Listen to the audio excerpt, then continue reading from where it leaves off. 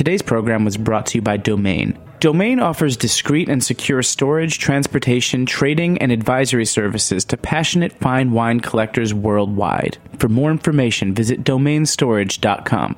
I'm Damon Bolte, host of The Speakeasy. You're listening to Heritage Radio Network, broadcasting live from Bushwick, Brooklyn. If you like this program, visit heritageradionetwork.org for thousands more.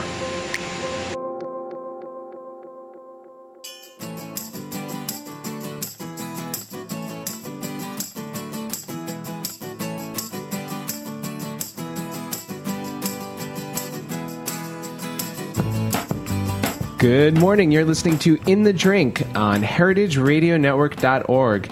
This is the show that brings you some of the most interesting personalities in the field of beverage. We have winemakers, we have sommeliers, mixologists, bartenders, brewers, distillers. We have them all here. And today we have a very special show. We have a friend of mine, Oscar Bink from Herman J. Weimer Winery up in the Finger Lakes. Before we get started, though, I do want to invite everyone to Alta Linea. We just opened last night for the summer. It's our outdoor restaurant up in the Highline Hotel. We'll be pouring frozen Negronis, a frozen Scropino, which is an Italian cocktail that I've worked with Kelvin Slush to create. That has Prosecco, it has vodka, it has good organic limoncello. It is very refreshing. If you are listening to this live here in New York, it's probably the last thing you want to think of today, but I promise you one day the sun will return and the frozen Scropino will be something that will be refreshing and will hit the spot for you. We also have a new time for In the Drink. We're now taping at 11 a.m. for those few of you who are diehards and listen to us live. I apologize for the late start today. It is my fault entirely, but we've moved to a later time simply so that I could eat at Roberta's for lunch more frequently. That's the only reason. Okay, so we have Oscar Bink today, the co-owner and manager over at Herman J. Weimer Winery in the Finger Lakes. This winery I visited with my girlfriend Alyssa last year, and it's an absolutely beautiful winery making world-class, and I don't say that lightly, world-class wines that should be all over the world in great restaurants. We have them over at Le Picho. I love these wines, and I'm so excited to welcome Oscar here. Well, thank you very much. I'm happy to be here. It's great. Oscar, I guess I would like to give everyone an idea of the Finger Lakes. I think that I know that until I had visited, it was actually the first wine region I ever visited when I was a little kid, and my first taste of wine was an ice wine. But it was really eye opening for me to get there to see the effect that the lakes have on the winery, the incredible viticulture that you guys have, and just to understand that this really is a world-class wine growing region. I think that sometimes in New York we really look towards Europe and increasingly towards California for world-class wine, but just upstate we have some pretty amazing wine. Yeah, and I think it's becoming more and more on people's wine radar, world-class. But it's we also have to think we're a young region. We're young, and we've only really been growing vinifera for about 40 years. So we're still exploring and learning and figuring things out. But over the last 10 years, I think our Rieslings have really been putting on the world stage, which is very exciting. Prior to 40 years ago, it was mostly Labrusca or hybrids between vinifera and Labrusca? That's right. It's actually a very long history of grape growing in the Finger Lakes. But yeah, just 40, 50 years ago, they started to experiment with viniferas. Right. And is it fair to say that both Herman Weimer and Dr. Konstantin Frank were real pioneers in bringing vinifera to this area? They are the ones, yeah, that's right. They are the ones who's considered to be the pioneers for this more fine wine movement. And Dr. Frank had a background in winemaking, and Herman came from Germany. And if you look at the viticulture practices and the climates, Finger Lakes is very similar to those latitudes. So therefore, by default, you started to see Rieslings coming in, and Riesling as a vine is very cold hardy also. So it deals with our cold winters up there very well. So yeah, and I imagine also the effect that water has on growing grapes and viticulture, because in a lot of German Rieslings, like the Mosel, the Naha, you see that if you are too far away from the water, you don't have that moderating effect any longer. So probably that understanding of the effects that water has on moderating vineyards is important. Absolutely. And that is one of the main reasons, if not the reason, why we can grow grapes up in the Finger Lakes. So Finger Lakes, we'll go a little Finger Lakes 101 here. That would be great. Yeah, let's take it. If you just look at a map, we're about 4.5 hours drive northwest of New York City. I say usually it's the same time it takes to go to Long Island. The thing is, your car is moving when you go upstate. Trying to promote the region here. Maybe the same as if you're going to Montauk. Oh, that's right, Yeah. that's right. But you sit in traffic when you go east, that's why. But, so what happened is that you have these lakes up there, and they are called Finger Lakes because they are looking like a hand, long, narrow lakes. And the main lake, which is Seneca Lake, which is the big lake in the middle, it's almost 600 to 700 feet deep. And what happens when it's one of the deepest lakes in America? And what happens when it's so deep, it won't freeze over during the winters. So the body of water will be pretty constant in temperature, and therefore it will then heat up the areas around it, the edges on the lake, in the winter, but also cool down in the summer.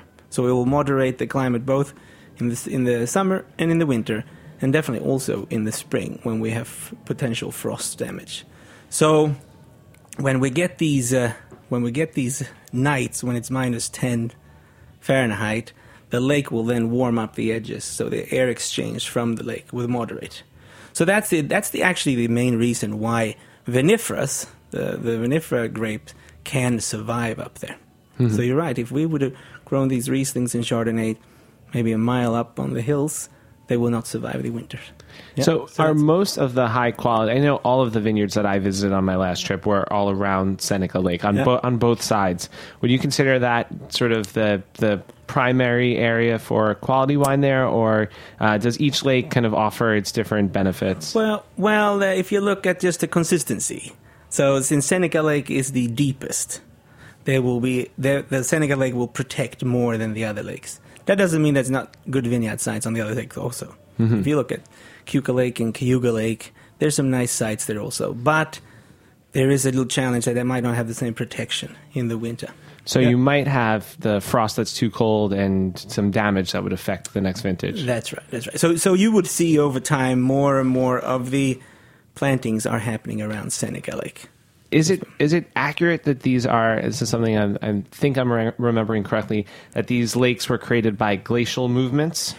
Well, I think yes and no. I think there's a little misunderstanding. Okay. Because they're created, yes, but they're not carved out by the ice. If you look at how the glaciers moved north, when they melted, the rivers and such created underneath the ice and left deposits. So before they were deep valleys, and then they just created deltas, or you kind of plug the ends of the valleys, and then they filled up with water.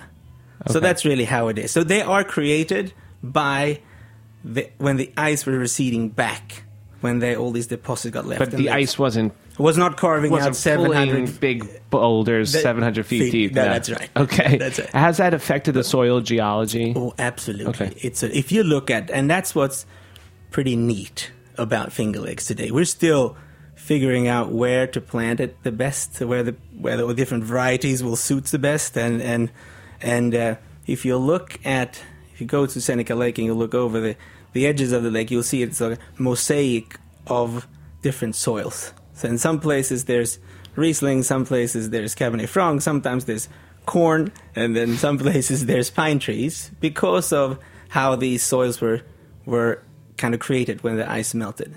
So you have different deposits. There's deep soils, there's very shallow soils where you have the shale bedrock is almost close to the surface. So that makes it also extremely interesting to grow different varieties, because you have different characters coming. You said, I'm not sure if this was you or your partner Fred, who said in a Huffington Post interview, I want to ask you about this because it's a little confusing to me. You said, great wine regions have established the vineyard as the number one priority and the person producing the wine is second. Our region is unique because site selection and matching the variety to the site comes second to growing great grapes.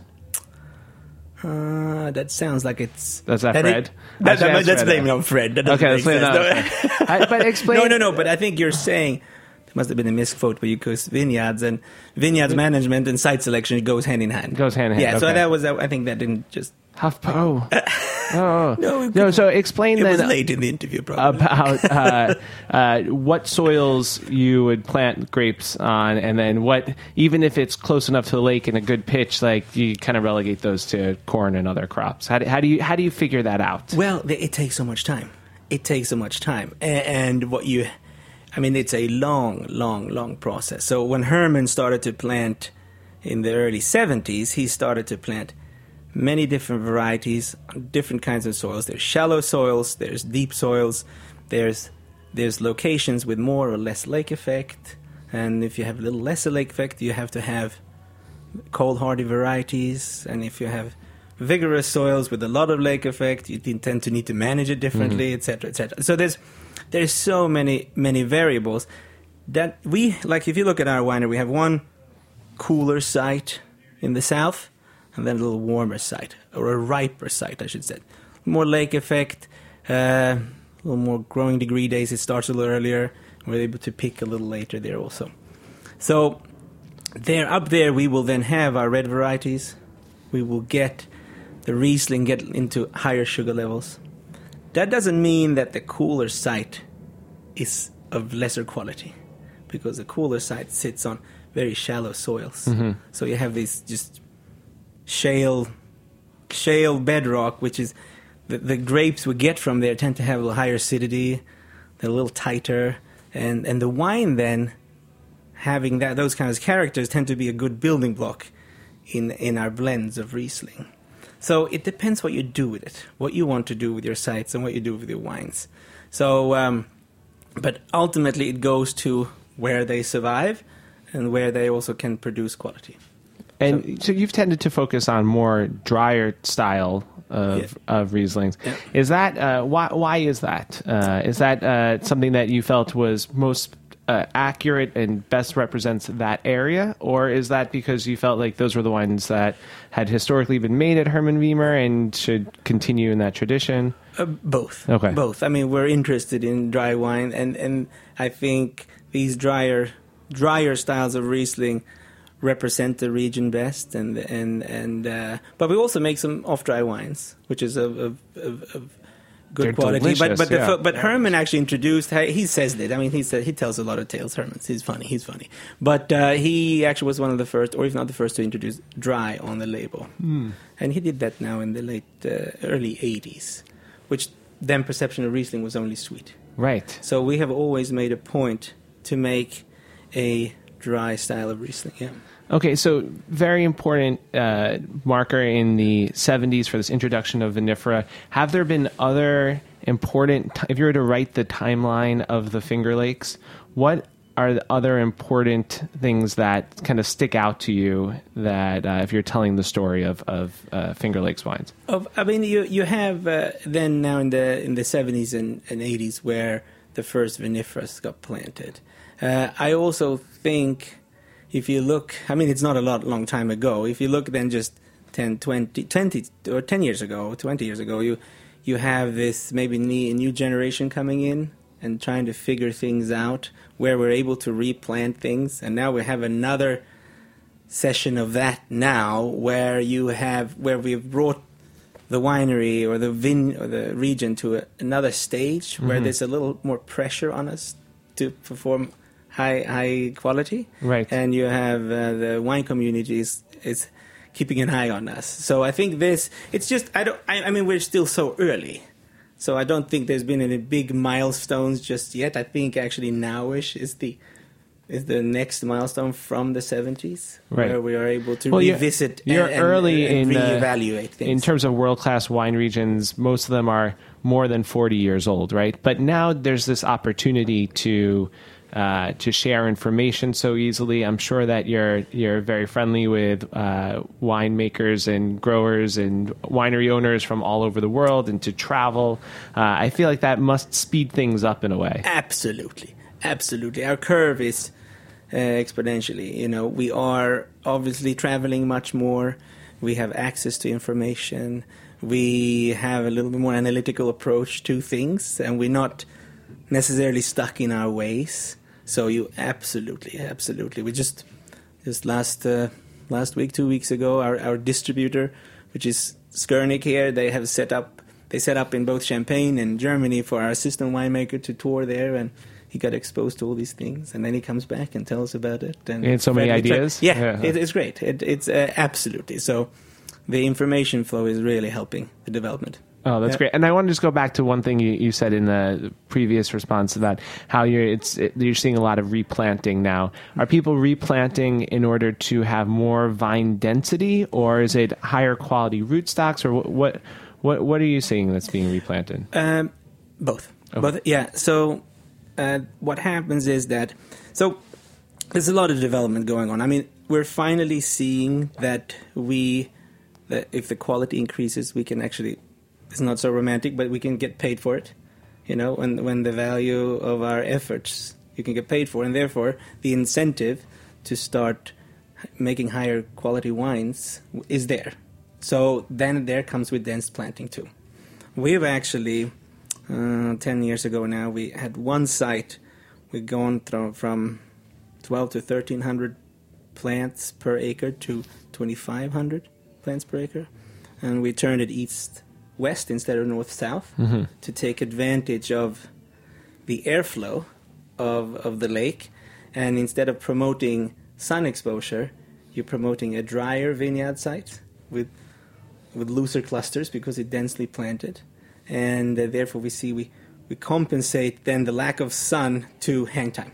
So we get actually a riper presentation of those grapes. With less sun because it's incredible. So all these things are, but they're happening now. We are just, this is the second year we have that wine in the market. So yes, it's happening. Again, everything is slow, but it's absolutely, I think, everything's slow, and then you get 1 year. You know, you only find out at the end of the year, and then some aging. That's right. If you made the right decision. That's right. But overall, since, again, going back to the history of the region, where we have hybrids, and a hybrid vine tends to be much more vigorous than a vinifera, right? So then the spacing between hybrid vines could be up to 8 feet.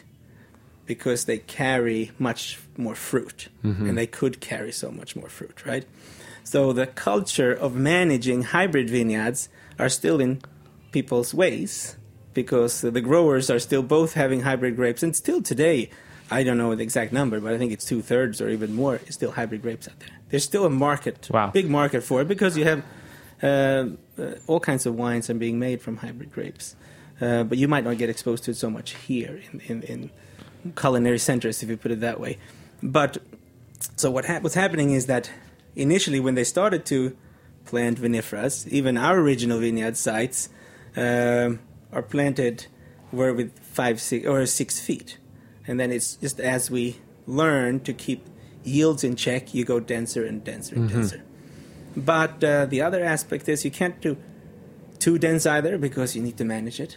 It's costly to manage. You have to. Right, it's twice as much work when you have twice as many. Maybe not exactly twice as much. No, but you're right. So there's a balance there too. But absolutely, we're going to denser. Great. Yeah. All right. On that note, I think we're going to take just a quick break. We'll be back with more of Oscar Binka of Herman J. Wiemer Winery from the Finger Lakes.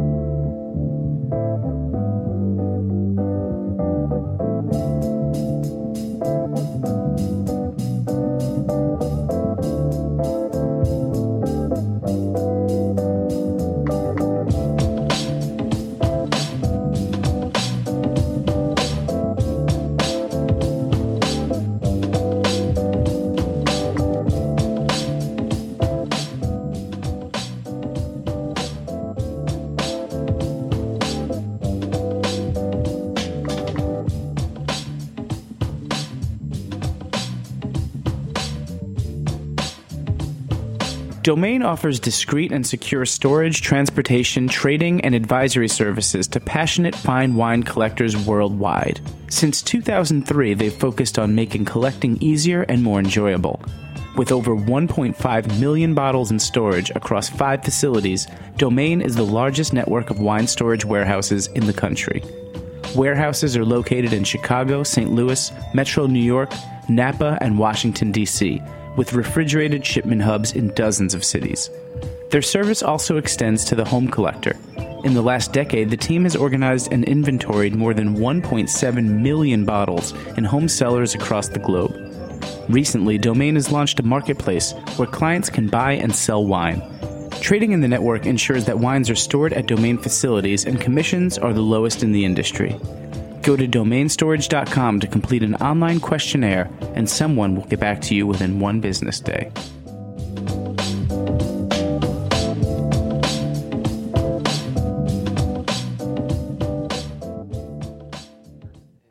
The one and only Dave Arnold brings the noise to Heritage Radio Network every Tuesday on Cooking Issues. Coming to you live on the Heritage Radio Network from Roberta's Pizzeria in Bushwick, Brooklyn. If the bomb was going to drop and you only had 15 minutes, which is like, I can make a sandwich in 15 minutes, and you'd be eating a sandwich. I'd kiss my wife, make a sandwich. If you believe that it's all about to be over, why eat healthy? I'm not a freaking Neanderthal. I like a tempered ice cream sandwich. But it's the only way to get around it if you're a party master, because you're going to wind up, like, your kitchen's going to fill with dishes. And Some people have commercial dishwashers in their house. Who? I've seen them. Who? I've seen them. Who? Really rich people. For more mile-a-minute knowledge from Dave and the crew, listen to Cooking Issues, available on Heritage Radio Network, iTunes, and Stitcher. All right, we're back on In the Drink. Joe Campanelli, your host, here with Oscar Binka of Herman J. Wiemer Winery from the Finger Lakes, one of my absolute favorite New York wineries. You can find these wines at Le Picho and many other fantastic restaurants and retail stores across New York. Herman, something that has come up with a few...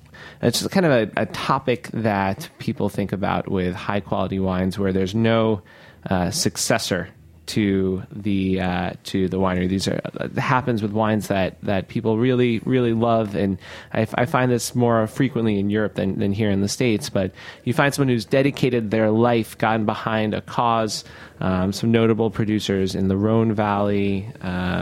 In Barolo, I can think of some, and there's no successor, and you wonder what's going to happen to it. And it seems like your story is just like the ideal situation for if a winemaker has no obvious successor.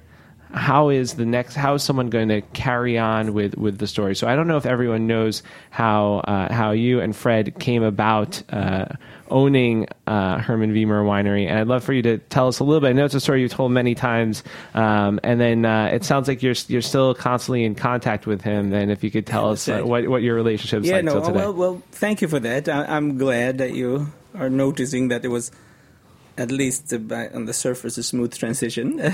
but we did. So the history a little bit go back to Herman. He is, he lived up there often by himself. I don't know if you met Herman, but he's funny guy. He's charming and I got a great sense of humor. But he had a lot of girlfriends. Never got married, but he had a lot of girlfriends. But he always make fun of it. They come in the spring and then the snow fell and then they ran away. So he never had a family to take care of it. But in early 2003, Fred and I we met at school. We went to Cornell University. And last day of school, Fred and I met. The last day of school? Last day of school. We got hired by one of these internet companies, which lasted a couple of months because it was in 2000, so everything crashed. But we got hired, and we were both into wine. I had taken every wine course there was at Cornell, and Fred really, really loved it. So after that, we said, okay, we're going to get into the wine business. I went down here to New York City. Mm-hmm. I got a job peddling Fortissimo on Staten Island. It was great. What was that like? It was great. It was funny. It's for another day. Okay. I have a lot of stories about that. And then Fred actually just called Herman, and he said, "You know what? I want to actually go to Germany. Do you have any connections in Germany?" And Herman said, "No, but you can work here." So Fred started there in 2003, and I think the second day Fred started there, Herman's current winemaker left. So there was Herman and Fred left it there. And then a couple of years later, Fred called me and said, "You know, could you come up and help out here a little bit?" And Fred and I have always drank Herman wines. We during college up there, because Cornell University is in the Finger Lakes, so maybe 45 minutes. That's from right. Seneca, So yeah. we knew the winery well. And then I came up, I did an internship. We worked in the cellar and worked in the nursery a lot. And Fred and I got closer and closer together, and Herman also. And then I went back to the city. My wife was still here there in New York City. So. And then time went on, and Herman wanted to figure out how to retire. And he had a lot of faith in Fred, because Fred had then made wine for almost 5 years there. I'd worked with him for 5 years, side by side. Yeah, exactly. So we sat down, and during almost years talk, we arranged so I could move up, Fred take in charge of the winemaking, and then Herman would work as a mentor next to us, and Herman had a lot of. What happened is that Herman had a lot of ideas. Being like he was at it all the time, and he had a lot of ideas. Fred had worked with him with those ideas, but he also got a little older, Herman, so he never really initiated them. So it was a good transition where we were two young guys that could just go ahead and go at it, if it was replantings or viticulture practices, etc., etc.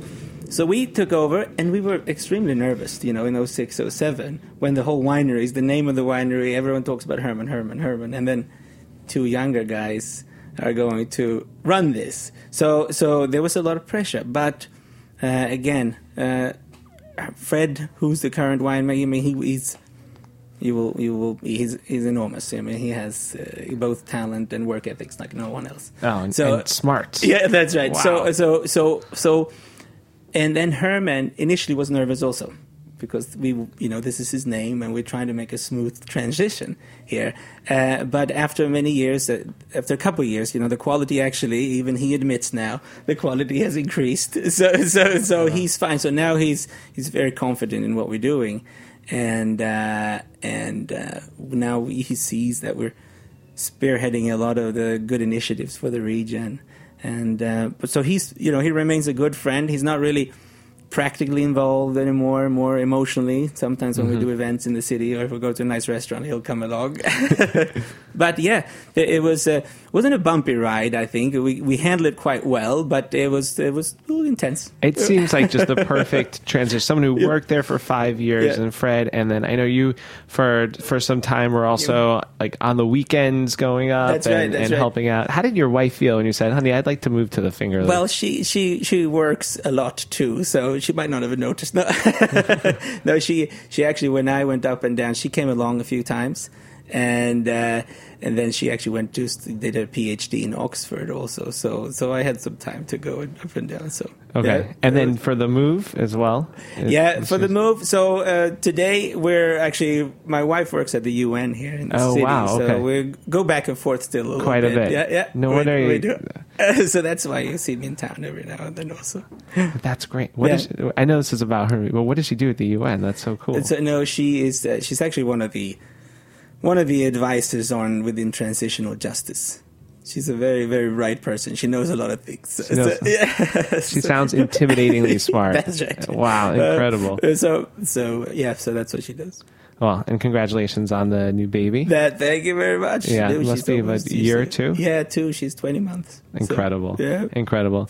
Let's finish off with talking about some of the projects that you're working on currently for the future of Herman Wiemer. I feel like every time I talk to you, you have something really cool going on to improve quality, to work on a new wine, plant a little bit more. What's going on right now? Well, it's a lot of things. I mean, if you look at on the nursery side, which is actually exciting. We didn't talk so much about the nursery here today, but No, that's right. we graft a lot of that. Herman's background is actually within nursery, so we graft a lot, and it's a commercial nursery, so we graft vines for many wineries around the country. That is so we're spearheading some projects there that we work with Cornell also to get in new material, the new vines that has not been here before. We're testing, that maybe come from Neustadt or Geisenheim that sits in quarantine, and then in order to get the right material, budwood and things like that. So that's it's a long-term project, but that's happening there. On the vineyard sites, we are moving along as much as we can towards very resourceful and sustainable and organic practices. We have a little lot that we run biodynamically. Since 10 years back, we've completely eliminated the herbicides. So we work with cover crop. We are now, this year, Fred's mother is making insectary to promote insects and beneficials to the vineyards. So there's a lot of those things that's going on. In the winery, what I would say the biggest focus is really to capture nuances in the vineyards. So we've gone from harvesting big lots to smaller lots, and then try to keep track on them, and then to capture where the qualities are in the vineyards. And that has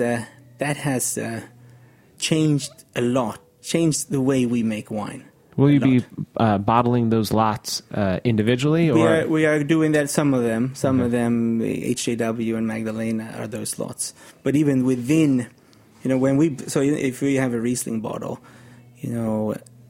like a regular dry Riesling, that is coming from maybe 50 different pickings, from 20 different tanks. So we just start separating qualities, which then is rather eye-opening on where things comes from and how then the grapes reflects from the soil. That's something that we're always continuing working on. We're also working on the yeast strains. So we've just gone spontaneous yeast since 2006 also. And Cornell is doing some research and wondering what kind of strains are there. And there seem to be 13 to 14 different specific strains that are naturally occurring there. So in your winery specifically, or across the Finger Lakes? No, in the winery, in the vineyard. So there's all these things going on, but we'll see. Hopefully, it's good results. It's interesting, and it's a great place to visit. I really encourage everyone to go and drive the 4 or 5 hours up to the Finger. Right, it's a beautiful drive. You're not on the Long Island Expressway. That's right. Yeah. That's right. It's gorgeous up there, and it's not only wineries today. You have breweries. There's ciders. Great distiller up there. Distillery, of course. Finger Lakes Distilling is great, and also what's happening in the infrastructure around the tourist industry is coming along. So hotels, restaurants. In Geneva, which is town or north in Seneca Lake, they just announced the other day that they're going to shut down their main street on Saturdays, and there's going to be kind of street parties and stuff like that. So everyone's it's so much exciting things happening. It's great. We're so excited about it. All right, Oscar, thank you so much. Well, thank you very much. Thanks for having me. I really appreciate it. And that was Oscar Bink of Herman Wiemer Winery up in the Finger Lakes. Outstanding wines. I just love them so much. All right, thanks to all of you guys for listening. I also want to thank Jack Inslee, Aaron Fairbanks, and David Tatasciore from Heritage Radio Network. You guys are awesome. And the rest of the team at HRN, thanks for everything you guys do. And thanks to all the listeners for listening. This has been In the Drink on heritageradionetwork.org.